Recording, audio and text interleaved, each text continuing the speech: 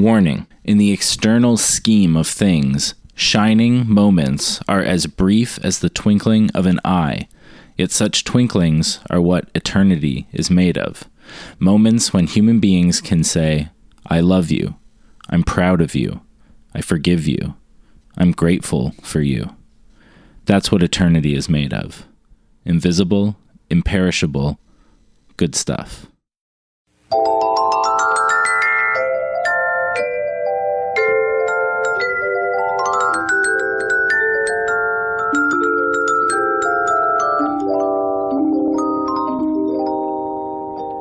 Welcome back to the show, everyone. It's the Seriously Wrong podcast. I'm Aaron. And I'm Sean. And today we're talking about Mr. Rogers. Fred Rogers. Fred Rogers, yeah. Fred McFeely Rogers. Children's entertainer and perfect saint. Yeah. Greatest American poet and philosopher. So few people you can really dig into. There's no skeletons in that closet that he takes that sweater out of every time when he gets home to the show in the neighborhood. He was just a perfect angel. He was just too perfect an angel. He really was. It sounds silly, but he was. He testified in Congress to get funding for PBS. He taught Congress people about public broadcasting and the benefits to children, and just convinced them with the power of his words to increase funding for children's entertainment. This is what I give. I give an expression of care every day to each child. I end the program by saying, you've made this day a special day by just your being you. There's no person in the whole world like you, and I like you just the way you are. And I feel that if we in public television can only make it clear that feelings are mentionable and manageable, we will have done a great service for mental health. Well, I'm supposed to be a pretty tough guy, and this is the first time I've had goosebumps for the last 2 days. Well, I'm grateful not only for your goosebumps, but for your interest in our kind of communication. Looks like you just earned the $20 million.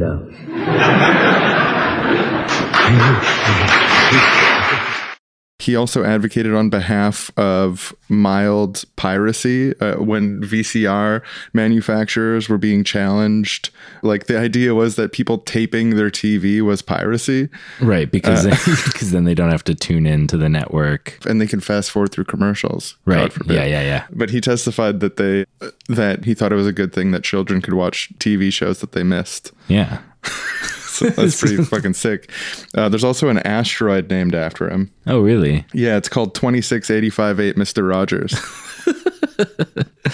But yeah, I don't know. I've always liked Mr. Rogers. When I was in a band after high school, we actually included some clips of Mr. Rogers speaking in a song that we did. So yeah, I don't know. He's always been a part of the periphery of my worldview. He's a good guy. But now going back and reading a bunch of stuff from him, also surprisingly a lot of depth.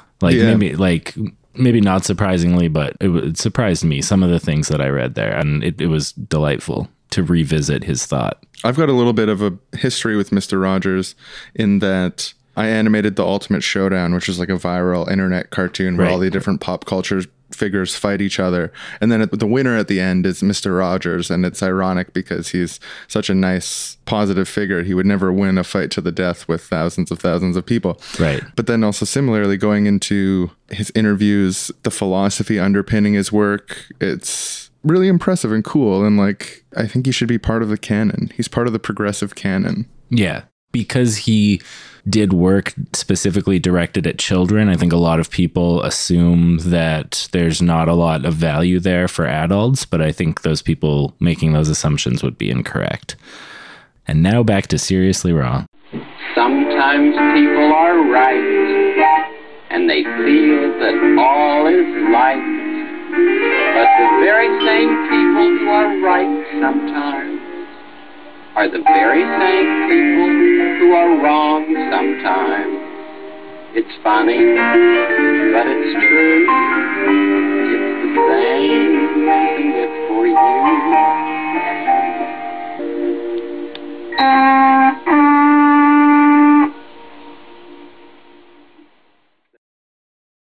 Mr. Rogers' Neighborhood, he has been on the air, radio and television, for the whole history of the broadcasting medium. He was on the first radio station in the world, KDKA in Pittsburgh, with a show called The Children's Hour, which developed into Mr. Rogers' Neighborhood. So Mr. Rogers has been speaking to the hearts and spirits of children since the beginning of radio broadcasting, since the minute there was anything on the air anywhere in the world. One summer, I had the privilege and the honor to work on the Mr. Rogers' Neighborhood show, and I mostly just helped set up the props and the set. But I got to talk to him quite a bit, Mr. Rogers, and I asked him one day why he talked the way he did and what his approach was. And he told me that his intention was to reach children as young as possible. As soon as they began to understand not just words, but even just the vibration or the energy of words or communication or sounds. So he could lay a foundation that would assist them later on in life of spiritual principle, values which he constantly on his show expresses, values of cooperation, love, caring, fairness, mutuality, trust, openness, spontaneity, union, of unity, of integration and balance, so that they would have a sense of these as they go off into the world and start getting programmed and conditioned by their parents, by the culture, by preschool. So he is reaching toward the youngest kids at the earliest age that they can start to enjoy him. So yeah, Mr. Rogers. He's just so calm and he knows what's going on and he's nice. And as an audience member, he's kind of he's aiming for something it's a really high level like human experience, which is like that one-to-one interaction. When he addresses the camera, he's trying to have a one-to-one interaction with every individual and redeem them and tell them that they're beautiful and perfect and worthy. That they can do good and be good and life is worth living. It just, I mean, he doesn't say those things, but like that's how he makes you feel about the world. Yeah. That's the universe that he puts before you with the implications. Here's a gift. This is a quote from Mr. Rogers. Here's a gift you might not have expected. It's a gift for you to give yourself. Sometime in your day today, try to turn off all the noises you can around you and give yourself some quiet time. In the silence, let yourself think about something, or if possible, think about nothing. Most of us have so few moments like that in our lives. There's noise everywhere. There are some places we can't even escape it. Television and radio are probably the worst culprits. They are very seductive. It's so tempting for some people to turn on the television set or radio when they first walk into a room or get into a car to fill any space with noise. I wonder what some people are afraid might happen in the silence. Some of us must have forgotten how nourishing silence can be. Yeah, this is an area where I slight disagreement with him, or like I feel some tension between what he's saying and what I'm saying. In the least charitable reading, there's a bit of a technophobic undercurrent to it. Like these TVs and radios are keeping us from... In the Charlie Rose interview, he talks about this same kind of idea, and he mentions that people today are so obsessed with information and that they don't take enough time for the silence. And that kind of triggered a bit of a like allergy for me, because I'm like, oh no, infophilia is good. People should want more information. Information is good. But I think what he's talking about is not that information is bad, but that there's so much of it available. You can just constantly be streamed into something. And it's not bad that there's constant streams that exist, but it's important to also have this. I think if we were living in a society that was completely information starved, he would be talking about how important it is to read the newspaper, whatever. But in a society that's so information dense, he's saying it's important to take moments away from it, because that's when you integrate. That's when he talks about inner turbulence settling, and that the quiet moments in the midst of life give the rest extra special meaning. That's like a jazz ideology there. It's about the silence giving more significance or being part of the music. Yeah, he's just seeing a song that's like da da da da da da da da da da da, and he's like, no, you got to be like da da da da da da da. There's got to be little pauses in there. Or it's not this a song. Guy knows music. He wrote hundreds of songs. Yeah, he definitely wrote hundreds. Wrote of and songs. Performed for thousands of children. Probably hundreds of thousands. Probably millions. Yeah, let's do this one. I like this. if I'm sad about something and I dismiss my sadness by saying, oh, well, it was for the best, then I'm probably not willing or able to actually explore how I'm feeling. If I'm angry with someone and I say, oh, it doesn't matter, I don't care, then I probably don't know what I'm really feeling. On the other hand, if we can allow ourselves to be gentle with ourselves, no matter what our feelings might be, we have the chance of discovering the very deep roots of who we are. That's interesting, the phrase being gentle with yourself. Yeah, it stuck out to me too. That's one of the trademark characteristics of Mr. Rogers, is a fundamental gentleness. Yes. That comes through in what he does and says. So how do you be gentle to yourself? I think for a lot of people, when you feel sad about something or you feel angry about something, your immediate reaction is not just the sadness or the anger. It's the, oh, this is bad. It's bad that I feel sad and angry and I want to get rid of it. So you're trying to dismiss it, or you just feel anxious that it's there, as well as the sadness or the anger. But if you can accept that part of yourself that you get angry or that you get sad, and that's okay, and like have that kind of gentleness with yourself, then the phrase he used was discover the deep roots of who you are. And when he says something like the deep roots of who you are, that's a euphemism for the Mr. Rogers ideal superhuman that lies within all of us, the gentle, tender, younger, innocent version of ourselves with all the wisdom of adulthood, but all of the openness and joyfulness and kindness of an innocent child. This perfect, ideal Christ that we can all be. Oh, that's interesting, because I almost think of it as the opposite, or not the opposite. Here, another quote from him in this same area is he says, I must be an emotional archaeologist because I keep looking for the roots of things, particularly the roots of behaviors and why I feel certain ways about certain things.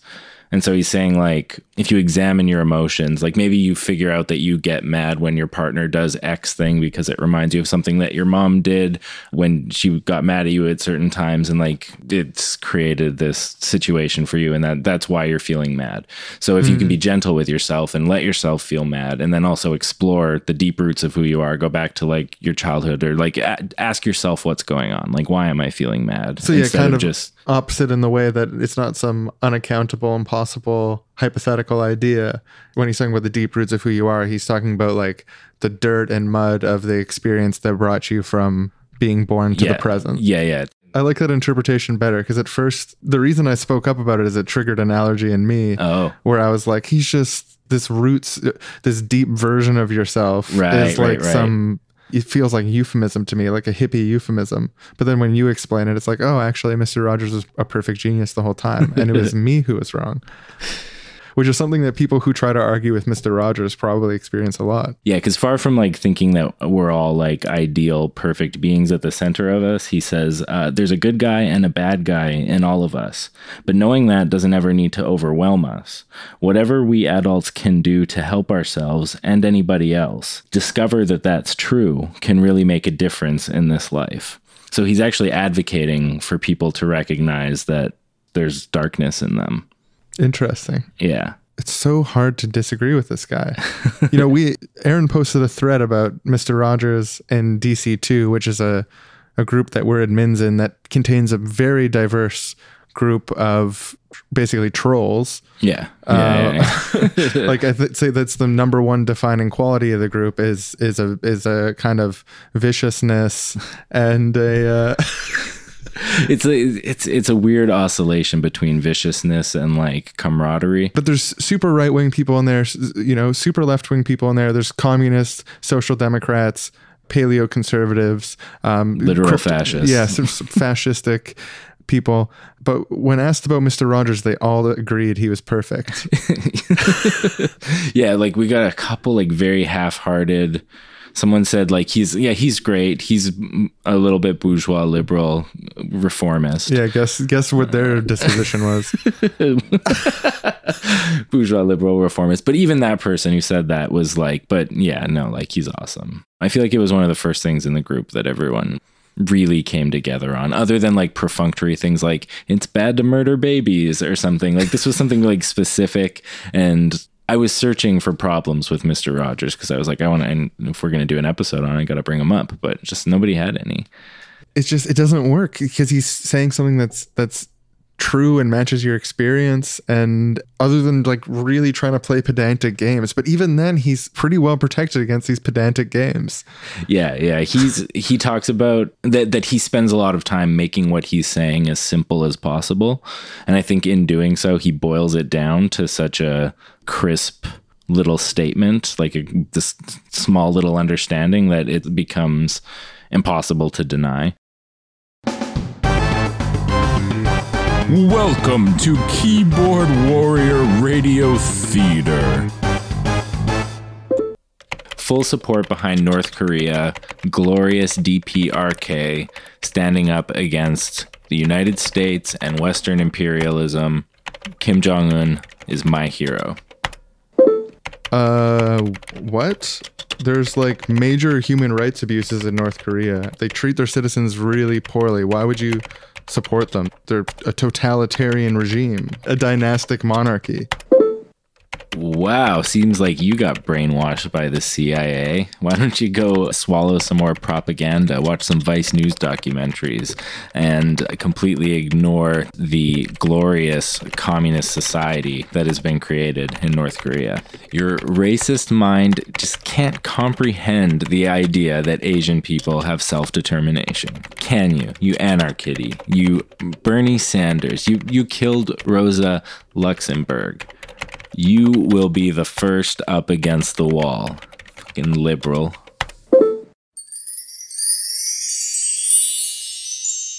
I'm a bit of a slow typer. Hi there, neighbors. It's very dramatic when two people come together to work something out. It's easy to take a gun and annihilate your opposition. But what's really exciting to me is to see people with differing views come together and finally respect each other. Wow, nailed it, Mr. Rogers. I definitely think it's possible there might be positive sides to North Korea that I'm not aware of. I'd be interested to learn about them. And I definitely agree that America shouldn't unduly provoke or cause conflict with North Korea for nation building. That's an abhorrent idea. I'm totally opposed to that. Yeah, I mean, I also think Mr. Rogers nailed it. And it's great to hear you say that about American imperialism. I feel really validated by that. And like you're willing to hear about the positive aspects of North Korea, I think I'd also be open to learning and hearing more about some of the negative aspects of North Korea and acknowledging the ones that do exist. So thanks, Mr. Rogers. Looks like my work here is done. I'll just move my cursor up to the corner here and pull down this menu under Fred Rogers and have to hit the log out button now and just move the mouse down here. And I'll just hit this button here and log out. I'll close down Google Chrome and just hit the power button. Turn off this here computer. Now for some silence.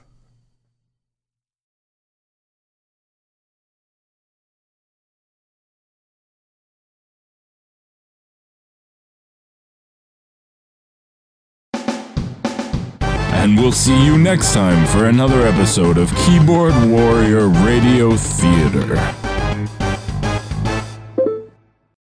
Welcome back to Hard Questions short segment. Today's tough question. What would Mr. Rogers say about September 11th, 2001? Well, even though he died in the early 2000s, he actually did release a statement on this. So oh, shit. I know exactly what he would say. I know what he did say.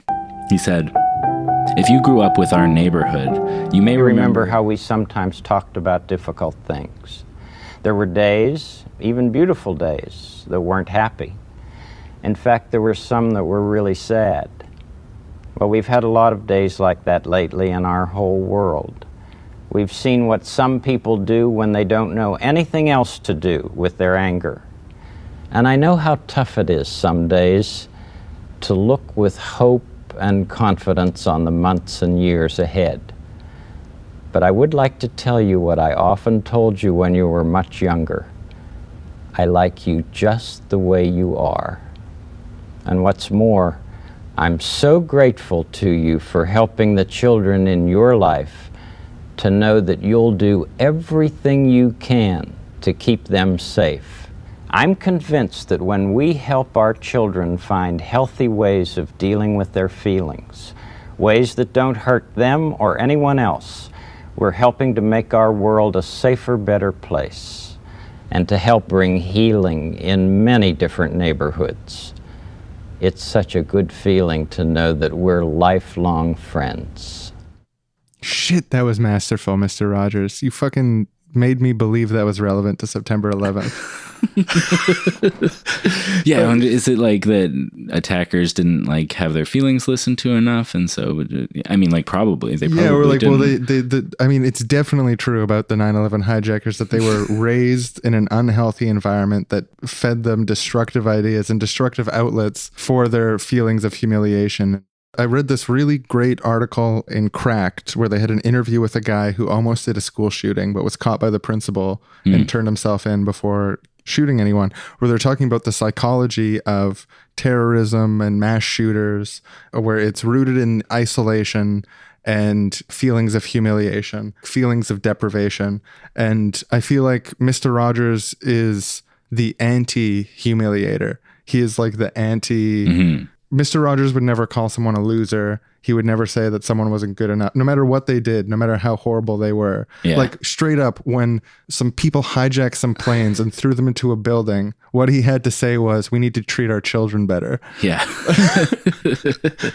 Because that is what's going to bring about healing in many different neighborhoods. Like he wants to create social situations where people don't need that kind of recognition because they have real recognition and love from the people around them.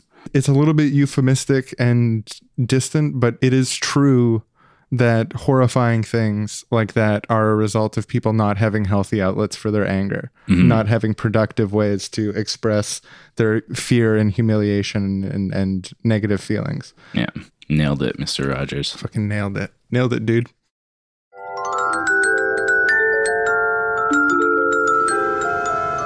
Out of my way. I gotta get going. I'm in a rush here. This man seems a little frustrated. Say, who are you? My name's Mohammed Atta. I gotta go somewhere right now. I gotta get on a plane. I'm gonna do a 9/11. I'm not feeling well. Gonna go do a 9/11? Yeah. I'm a terrorist, and today's September 11th, 2001. I'm just heading on the way to the airport now to commit an atrocity that people will remember for a really long time. Oh, when I get angry, sometimes I clench my fists and I feel so mad I could fly a plane into a building. I could do a 9/11. That's how I feel. Oh, but before you go, Muhammad, could I sing a song for you? Yeah, okay. It'll just take 1 minute. What do you do with the mad that you feel when you feel so mad you could bite? When the whole wide world seems so wrong and nothing you do seems very right. It's great to be able to stop when you've planned a thing that's wrong and be able to do something else instead and think this song. I can stop when I want to, can stop when I wish, can stop anytime. And what a good feeling to feel like this and know that the feeling is really mine. Know that there's something deep inside that helps us become what we can. For a girl can be someday a woman, and a boy can be someday a man. Oh, you're right, Mr. Rogers. This isn't what I should do with the mad that I feel. I can stop anytime, and right now I'm gonna stop. That's good. It's more neighborly to not do 9/11. You're right. I feel like today I finally became a man, just like you said. Thank you, Mr. Rogers. Some days in our life we're faced with hard choices, whether to stay like a baby or grow up, and you've done a good thing today, not doing 9/11. I'm proud of you.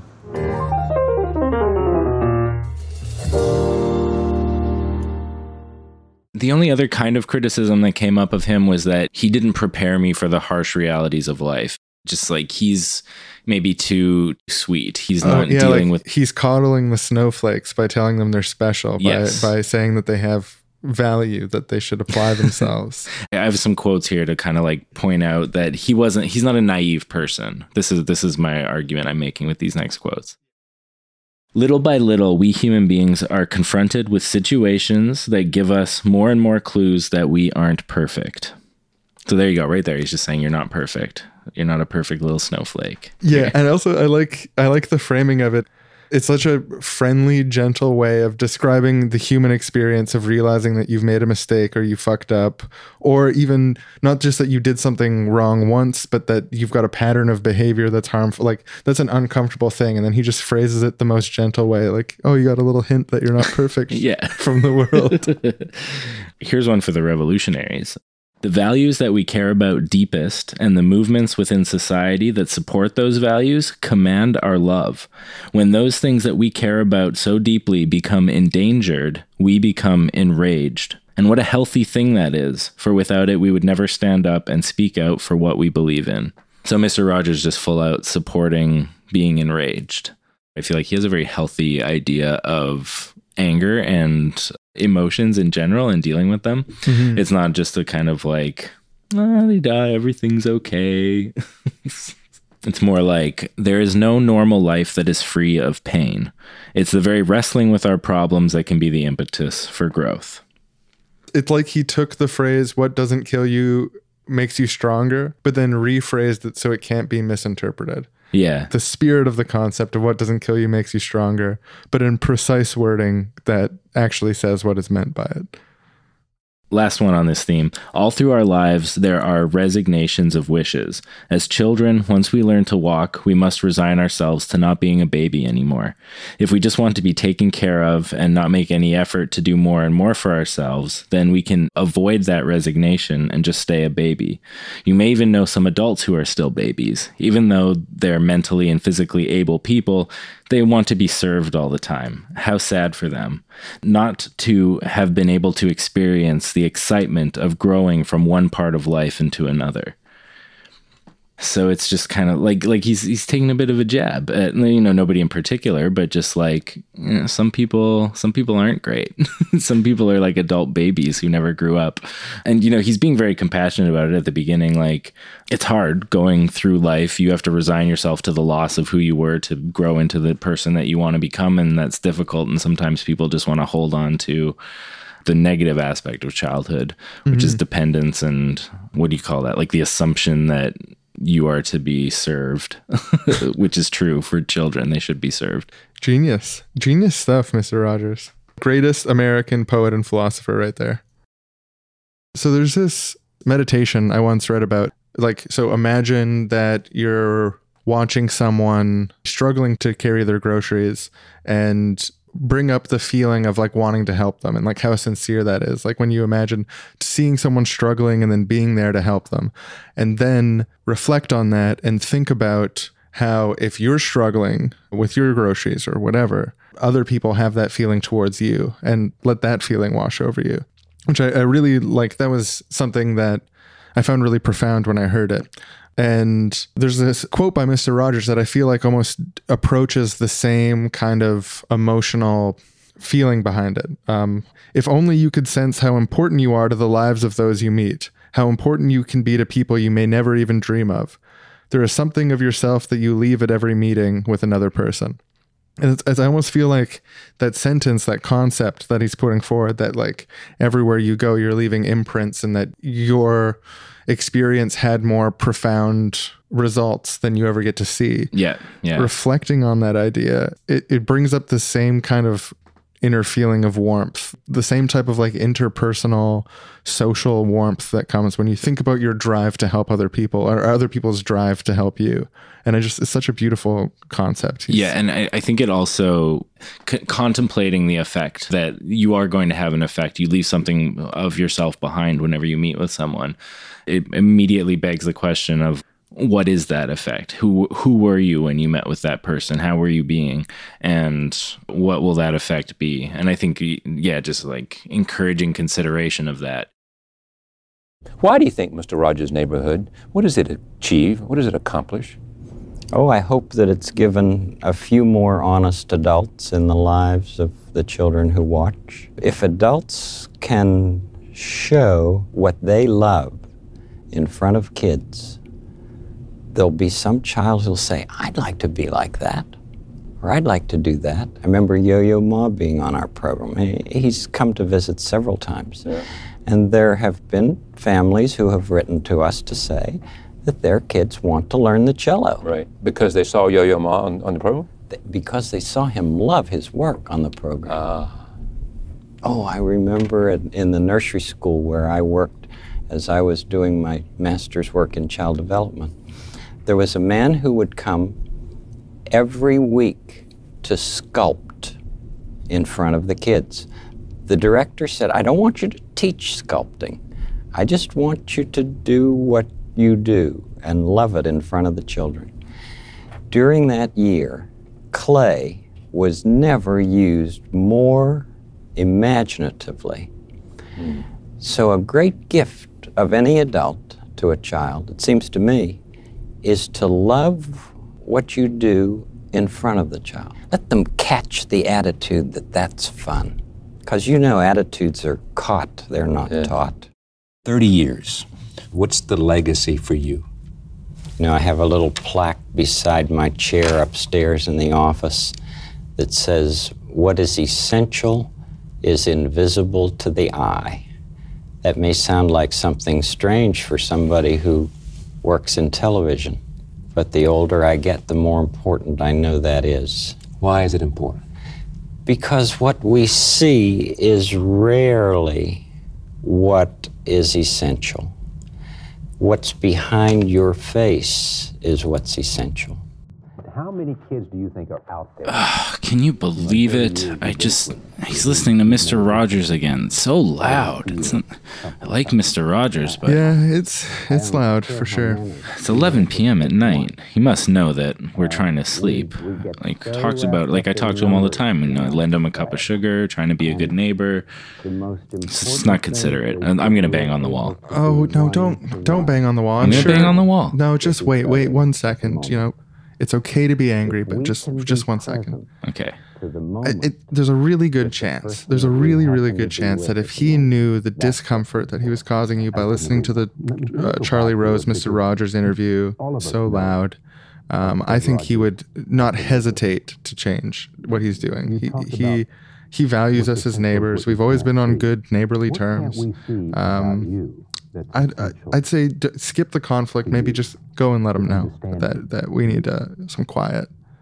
Yeah, you're right. I'll go knock on his door. I'm banging on the wall like having a tantrum, and we'll go talk about it.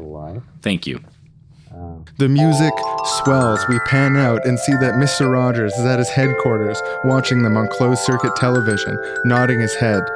They made the right choice. We now return to Seriously Wrong. So one of the reasons that I really loved going through these Mr. Rogers quote books, I would find these little gems of things like, oh, he's on the same level that I'm on. He's saying things that I already think, things that are not always common sentiments. So one of them is, he quotes someone else, actually. He says, the great poet Rainer Maria Rilke wrote, be patient towards all that is unsolved in your heart and learn to love the questions themselves. So it's a kind of embracing of ambiguity and uncertainty, which I feel like has been a common theme on our show, a sort of epistemological humbleness of approaching the world. He's also framing it in terms of like advice for a living. Yeah, be patient towards what is unsolved in your heart and learn to love the questions themselves. Uh-huh. It's a beautiful phrase. Yeah, you could deliver that advice in a more patronizing way, but he's just perfectly pulled off the subtle... Again, he's quoting a poet, but... Yeah, I get it, sure. Yeah. He knew what to recognize. He recognized the good stuff. But he just told me what to do, but I feel totally okay about it, so that's really weird. If he just opened that with you should, like, you should, as the great poet said... You should be patient towards all that is unsolved in your heart. Fuck you, alternate universe Mr. Rogers, who didn't master communication. I reject your wisdom. Luckily, we don't have to deal with that scenario. In order to express our sense of reality, we must use some kind of symbol. Words or notes or shades of paint or television pictures or sculptured forms. None of those symbols or images can ever completely satisfy us because they can never be more than what they are, which is a fragment of a reflection of what we feel reality to be. So to me, when I read that, I see him talking about map versus territory and the different way we map things out. We use words, we paint things, and there's always a loss of resolution there. But that's the only method we have of expressing our subjectivity, our sense of reality.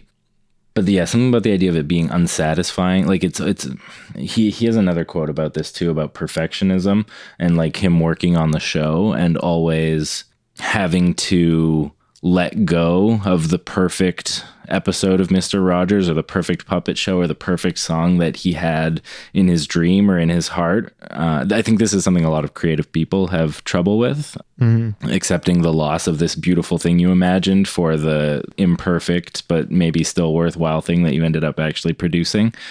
But yeah, the way that ties into the map versus territory symbol thing is like there's always that degradation from what you imagine, like the words you want to use, the perfect words that don't exist that you want to use to express your love for someone, and the words that actually come out. And it's kind of like a not hating the good for love of the perfect. Yeah. Especially when you're talking about creativity, when you're talking about producing things, loving the outcome rather than the original aspiration. And then this was the last like seriously wrong thought kind of thing I wrote, which was takes a minute to come together, but you'll get it. There would be no art, there would be no science if human beings had no desire to create. And if we had everything we ever needed or wanted, we would have no reason to create anything. So, at the root of all art and all science, there exists a gap between what the world is like and what we wish and hope for it to be like. Our unique ways of bridging that gap in each of our lives seems to me to be the essence and reason of human creativity. It's actually an interesting quote because there's an allergy followed by utopianism. The allergy is if we had everything we ever needed or wanted, we'd have no reason to create anything, which is like something conservatives say against providing a universal basic outcome or providing services for people. Like, oh, if we just give everyone everything they want, they won't work hard anymore. But what he's saying is not like, oh, this is an excuse to deny people healthcare. This is an excuse to deny people basic human services. He's saying that always is there. That gap is always there between the imperfect reality now and the imagined perfect world that you want to go towards.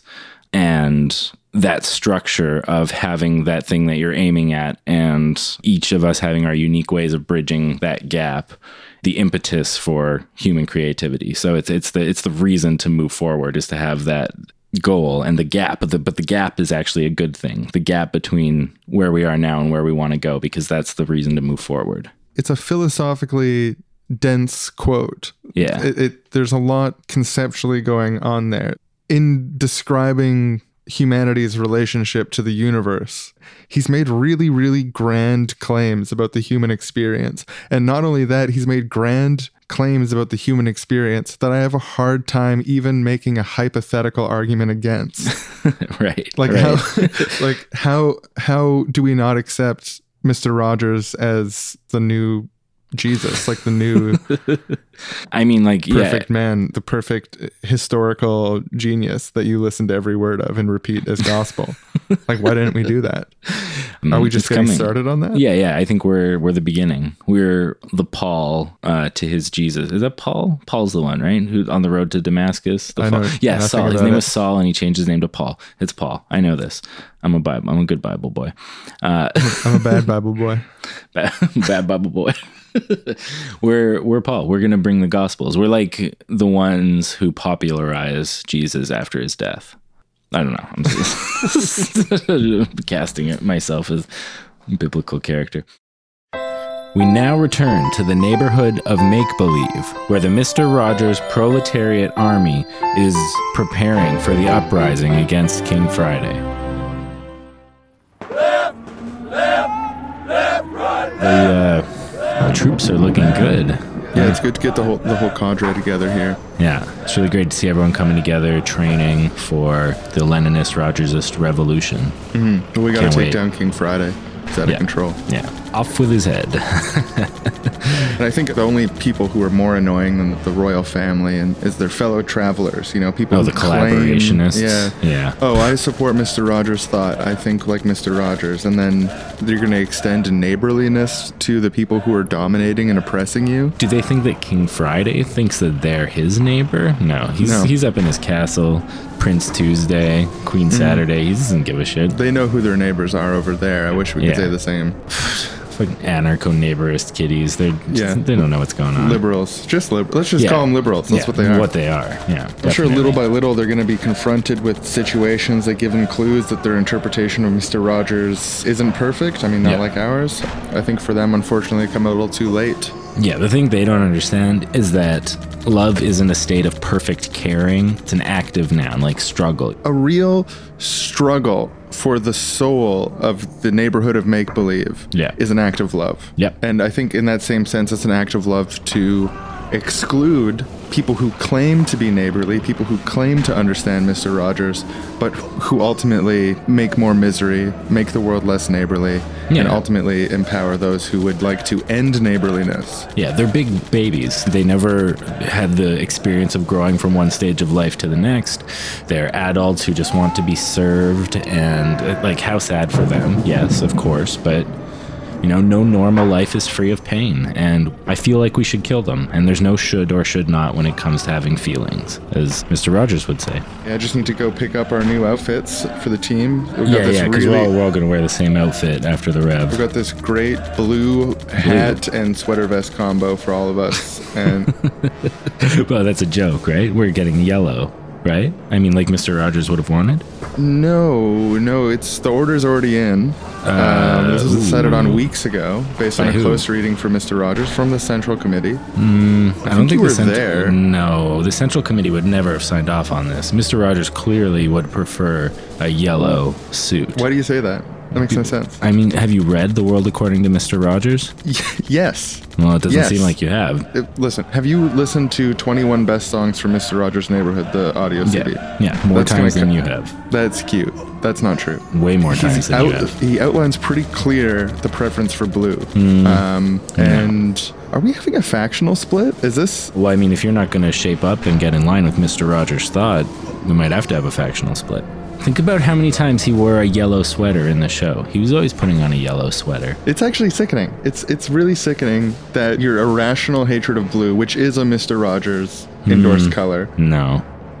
Will the uprising be successful? Will those damn liberal anarcho-neighborists get in the way? And what color shirts will we wear in the future Mr. Rogers utopia? Find out later in the episode. Welcome to Nailed It or Not, the game in which the wrong boys rank quotes on whether or not the author totally nailed it. Ooh, I love this game. Ooh, let's go. Okay, let's get ready. You got a quote? Yeah, here, number one. This is a quote from Mr. Fred Rogers. When I was a boy and I would see scary things in the news, my mother would say to me, look for the helpers. You will always find people who are helping. Yeah, nailed it. Fucking nailed it, dude. Totally nailed it. Here, I got one. It's actually from Fred Rogers. He's a children's show host. Said, what makes the difference between wishing and realizing our wishes? Lots of things, of course, but the main one, I think, is whether or not we link our wishes to active work. And when we're working towards the realization of our wishes, some of our greatest strengths come from the encouragement of people who care about us. I would say... Nailed it, dude. Nailed it. Fucking nailed it, Fred. Ooh, ding, ding, ding, ding. Nailed it. Here's another quote. This quote is actually from Mr. Rogers. Oh, I love Mr. Rogers. He says, who we are in the present includes who we are in the past. Simple, to the point. Nailed it. Nailed it. Nailed it. Nailed it, Mr. Rogers. Thank you for that one, that wisdom. Ooh, well, that was a very nail-heavy segment of... Okay, just one more quote. One more nailed it or not. This quote is actually from Fred Rogers. Oh, Fred Rogers. Nice. He says, when I say that it's you that I like, I'm talking about that part of you that knows life is far more than anything you could ever see or hear or touch. That deep part of you that allows you to stand for those things without which humankind cannot survive. Love that conquers hate, peace that rises triumphant over war, and justice that proves more powerful than greed. Oh, man. Fucking nailed that one. Nailed it. Straight up, nailed it. Yeah, that's a great quote. Like, nailed it. Nailed it. This has been Nailed It or Not, a reoccurring sketch on Seriously Wrong. I want to test the strength of Mr. Rogers' ideas here. Like, can you hit me with some quotes that are potentially at odds with my worldview? I feel like you're just cherry picking Mr. Rogers quotes that everyone will obviously agree with. Hit me with that challenging stuff, you know, like. Yeah, I got a couple here. I do have a couple. And these are the most challenging quotes you could find from him. Yeah, these were the ones that I felt like would be the hardest to easily see fit into Seriously Wrong Thought. Erik Erikson, this is a quote by him. Erik Erikson, a psychologist whose insight into human development has been an important foundation for our work here in the neighborhood, said that tradition is to human beings what instinct is to animals. Imagine the chaos if animals lost their instincts. So it would be if humans were to lose all their traditions. The study of history helps keep traditions alive. When we study how our ancestors dealt with challenges, we can hopefully learn from their successes and failures and fashion our responses to challenges in even more naturally human ways. So, you know, he's saying traditionalism is good, gay marriage is bad, I hate trans people. No, he's not. But the he nuclear does, family. But it reminds like that's the allergy. That's the that's the reason why. It's challenging. But he covers the ground too well for me to really disagree. Mm-hmm. Especially when he brings it around at the end. You know, the challenges of the past and connecting it to the present. Just that's some wise, true shit. Although, like, I do have some tendencies against tradition, but probably more specifically just the culture around hardcore traditionalists. Yeah, the specific issues on which people who identify as traditionalists tend to pin that on. Yeah. Two things about this is that, one, I don't think that anyone thinks we should eliminate all tradition. I mean, like maybe Mao, like there's some people who support the Cultural Revolution and like just deleting all the past. But I think most people who are critical of traditionalists aren't critical of taking wisdom from tradition, but are critical of a blind. And just because we did something in the past, that's obviously the best way forever. And that's that. Yeah. And I think the metaphor of traditions as instinct is actually really fertile ground, very fecund metaphor, because animal instincts can also, in certain contexts, no longer serve them. Where a mouse has an instinct to get the cheese from the mousetrap. That's the tradition. That's the baked in mouse tradition. That usually works when you find cheese, it's good to eat it. Yeah. But in the modern context, sometimes your instincts can lead you to death. And that would be the critical anti-tradition angle on the blind adherence to tradition, which I feel like our good friend, our neighbor, Mr. Rogers, has left room for that. He's saying there's information there. There's information in looking at how people dealt with things in the past, their successes and failures, and learning from that. So that's a lot of room for interpretation. That's room for active engagement of the people who are alive now with those traditions, not just accepting the tradition as given. The other one I have is about competition. And he says, competition, it's a word that makes many of us very edgy. It's a situation that we have probably been living with since we were very small. For some people, competition is a thrill, a stimulation, a challenge. For others, it's a source of sadness and anger and apprehension. For still others, it's a mixture of all those things. It's not possible to go through life without competing. As one woman told me, competition is a part of our everyday life, whether we're competing for a job or on the soccer field or for love. There are many kinds of competition, to be sure, but I think that love does have something to do with all of them. In fact, I believe that if we've ever wanted someone's love, then we've known what competition really means. So yeah, in leftist land, like, competition is a very dirty word. It's like, that's one of the many bad aspects of capitalism. It makes people compete rather than cooperate. And it's wasteful, it's destructive, it's harmful. And it's one of those concepts that gets dirtied by association when the most fervent admirers of competition are such slimeballs. And using it again in very specific ways to justify very specific kinds of competition, cruelties. Yes, yeah. Whereas like he's specifically tying it to love, not just that like you're competing against all other potential suitors for the love of someone, that for your beloved, for the love of your beloved. Someone tell Mr. Rogers that I'm polyamorous and he should try it because it's better. No competition in polyamorous relationships. He does say that, but he says there's many kinds of competition. And I think love has something to do with all of them, which is an interesting statement.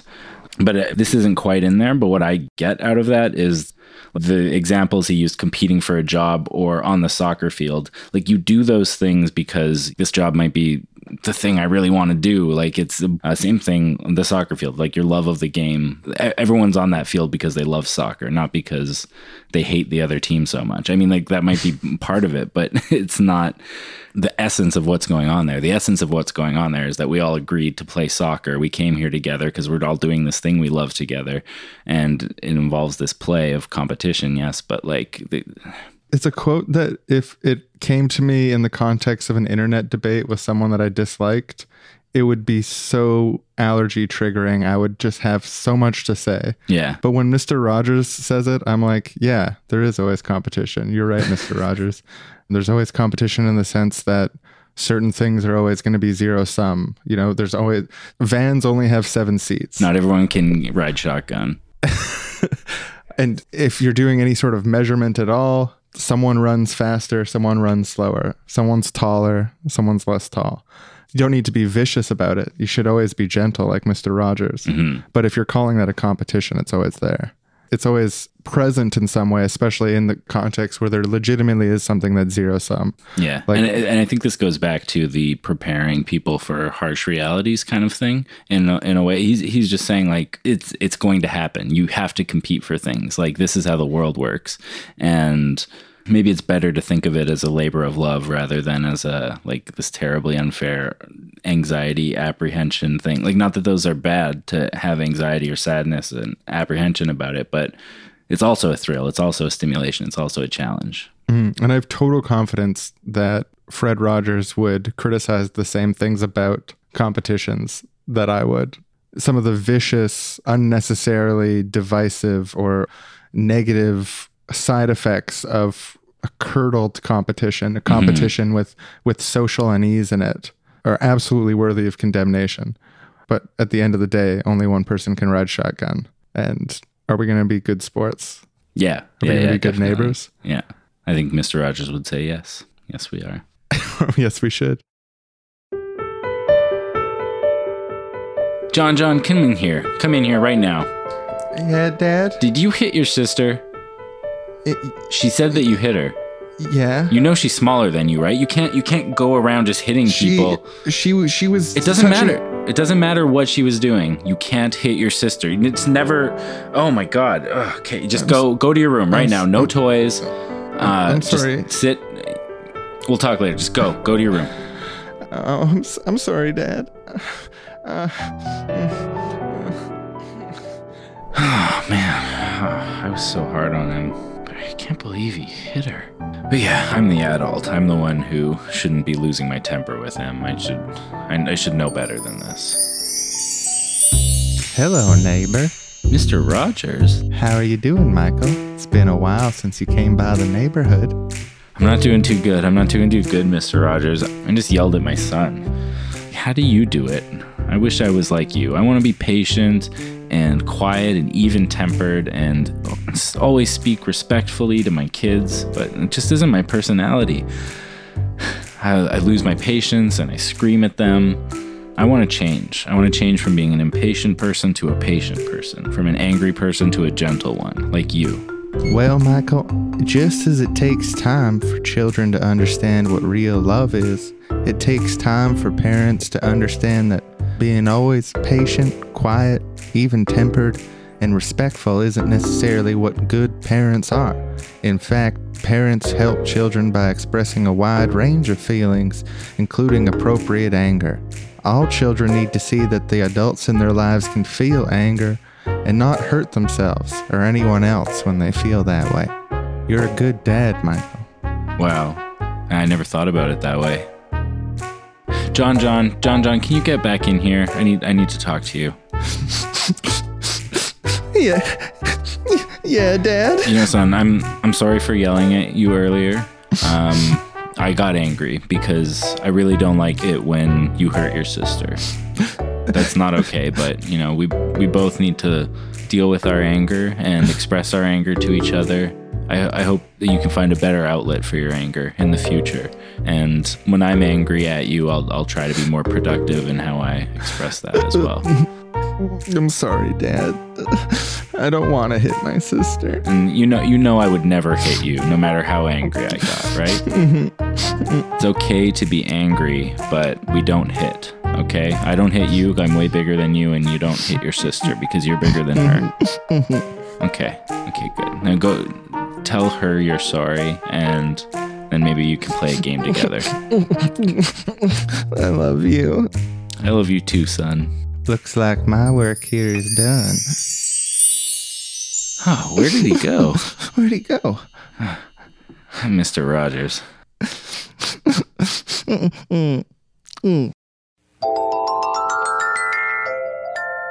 And being a neighbor, what does it mean to be a neighbor? I feel like it's so brilliant in a way. Like, I guess it's got a biblical root, like love thy neighbor kind of thing. Exactly, yeah. I know that he was a Christian, but like a neighbor is someone who's nearby you by circumstance rather than like a familial connection. They're not a friend, they're not a relative, they're just another person who falls outside of these typical spheres of concern. Right. So then to focus his political and social philosophy on neighborliness, which is intrinsic to all of his work, so brilliant. You know what it reminds me of is the two things that pop to mind for me when I think of neighbors. Well, three. The first one is Mr. Rogers. The second one, as you pointed out, is the Bible, Jesus, love thy neighbor. The third one is Ned Flanders.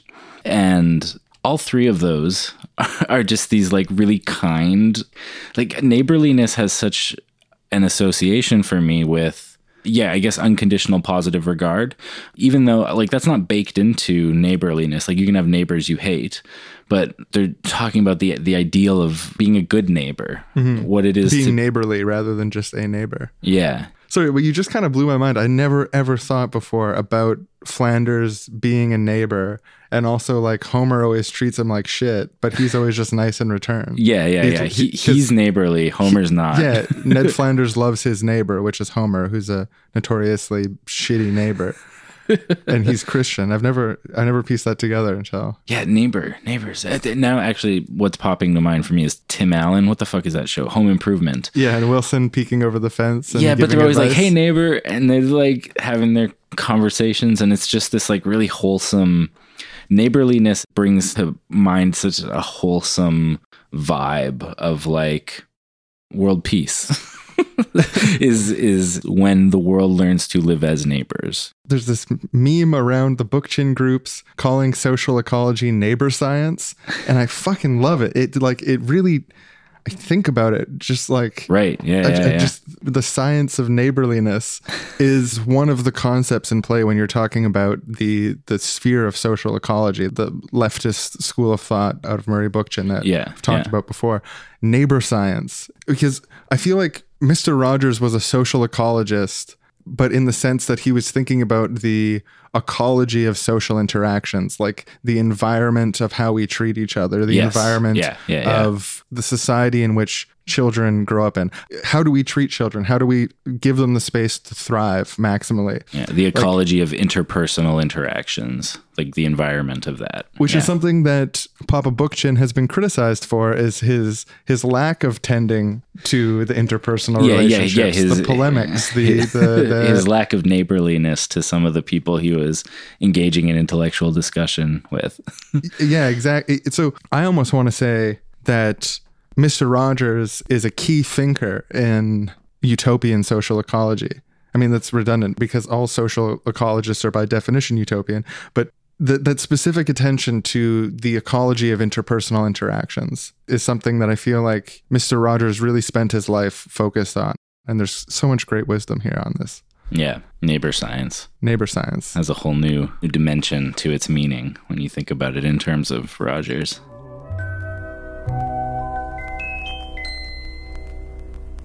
Children are lively enough and small enough to do a lot of things, but nobody is small enough to go down a bathroom drain. You know that, don't you? When I was a very little boy, I used to watch the water rushing down the drain, and I used to wonder what might go with the water.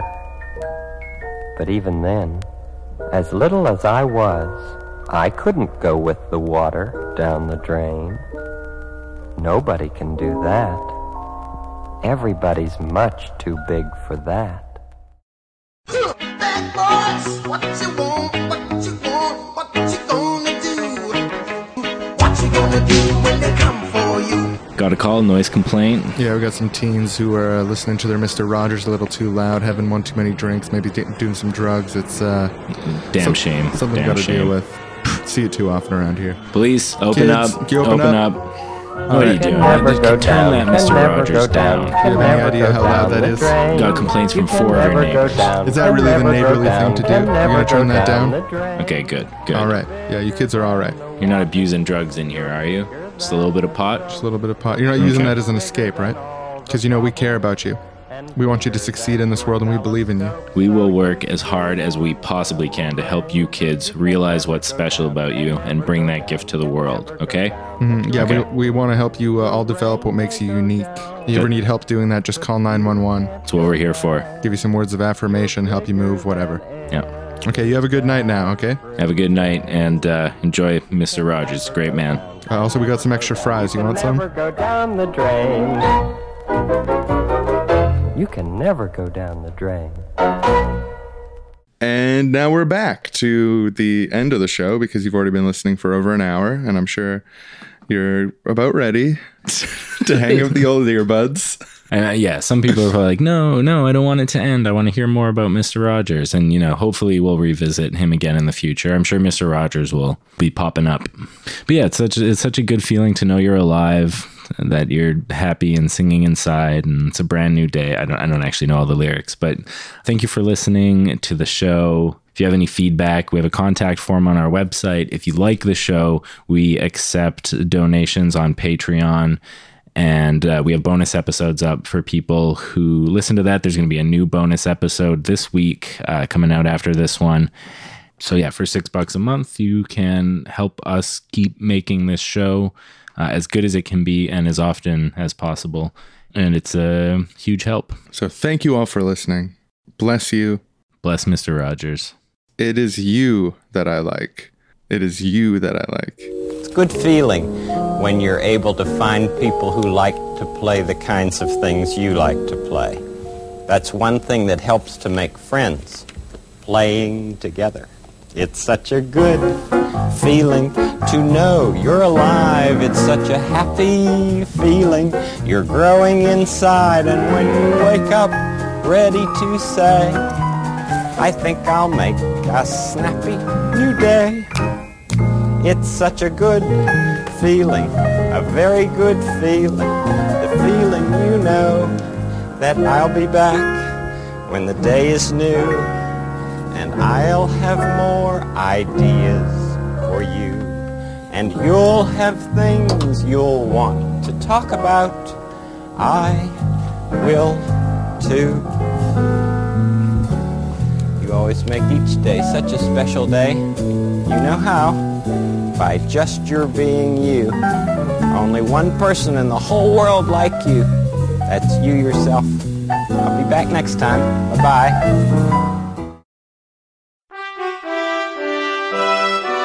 We now return to the neighborhood of make-believe, 6 months after the brutal decapitation of the royal family and the degradation of Mr. Rogers' proletarian army into 6 separate warring factions. You okay, man? You okay? Oh, man, this smoke inhalation. Yeah, it's not good. It's not good. Oh, just well, after we kill all these yellow shirts and then move on to the green and purples, the reds aren't very strong. So this war is going on too long. No, I know. We got to I lost my wife. I lost my kids. I don't know how much more of this I can take. They died for a greater cause. It's not so bad. Call me crazy, man, but really at this point, we've really worked out the majority of our differences. The one exception is color of vest. Yeah, it's an important one, though. Is it? You've read The World According to Mr. Rogers, right? Of course. Okay. Probably more times than you. Well, that's cute. But, transitions are always a sign of growth. And to get somewhere new, you have to leave somewhere else behind. We killed the king. That's great. Now we just gotta destroy all the other factions. Look, I'm a blue vest. I know to you my are. heart. But the question I have is, what's all this fighting doing for neighborliness? Is shooting at yellow vests, shooting at green vests, shooting at orange vests? Those people aren't our neighbors. What definition of neighbor are you using? Because What they are are you- neighboring. What is this liberal talking points you're I'm bringing just saying, up if here? we all support Mr. Rogers' thought, we Yeah. all want to overthrow the king. We all want We to start did. a new neighborhood We overthrew together. the king. Yeah, so let's. What at this point? Why are we shooting at each other? I mean, Shirt color. Jesus, what is this shit? I think you got to get out of here. all right. I guess. I mean, what colors are left? I'll be teal.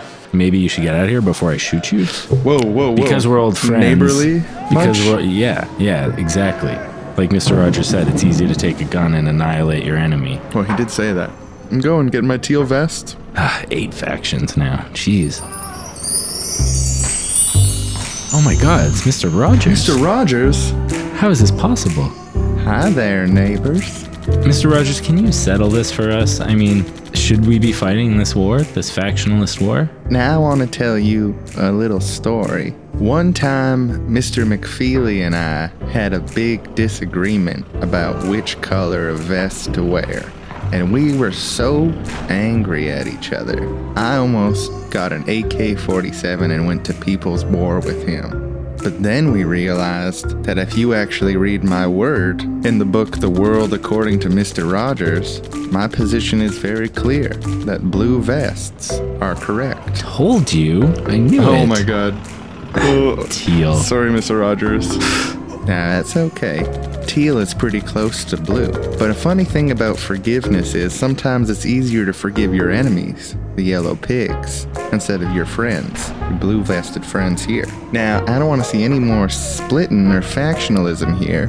I just want to see you all united in destroying and exterminating the yellow-vested pigs. Yeah, you're right, Mr. Rogers. Thanks, Mr. Rogers. I'm sorry for fighting with him. I don't know what got over me. I think I was just missing my dead wife and son. Nah, I forgive you. I forgive you. Even though you're my friend and it's a little harder than it would be otherwise, but... I you know what? I forgive you too. Well, I didn't do anything wrong, but I appreciate it. He didn't do anything wrong. Thanks, Mr. Rogers. I guess I mean to say I forgive myself. I forgive myself for making that mistake. All right, now pick up your weapons and go to war. Will do, Mr. Rogers. Thank you. Thank you for Thanks, stopping Mr. by. Rogers. Let's go shoot some yellow-vested scum. Looks like my work here is done. And because the blue team finally came together as true neighbors and had unity, they were able to defeat the yellow-vested dogs and all the other colors and take control of the neighborhood of Make-Believe, where they instituted a utopian, Rogersist, Leninist society for all of eternity. The end.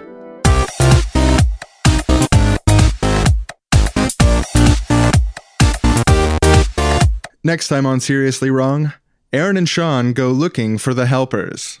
Where did they get to? Where do those little helpers get to? There's one over there behind the counter. Hey, you come back here. Those helpers. Where they get to? They're probably off helping someone. Oh, we gotta catch them. Always looking for them.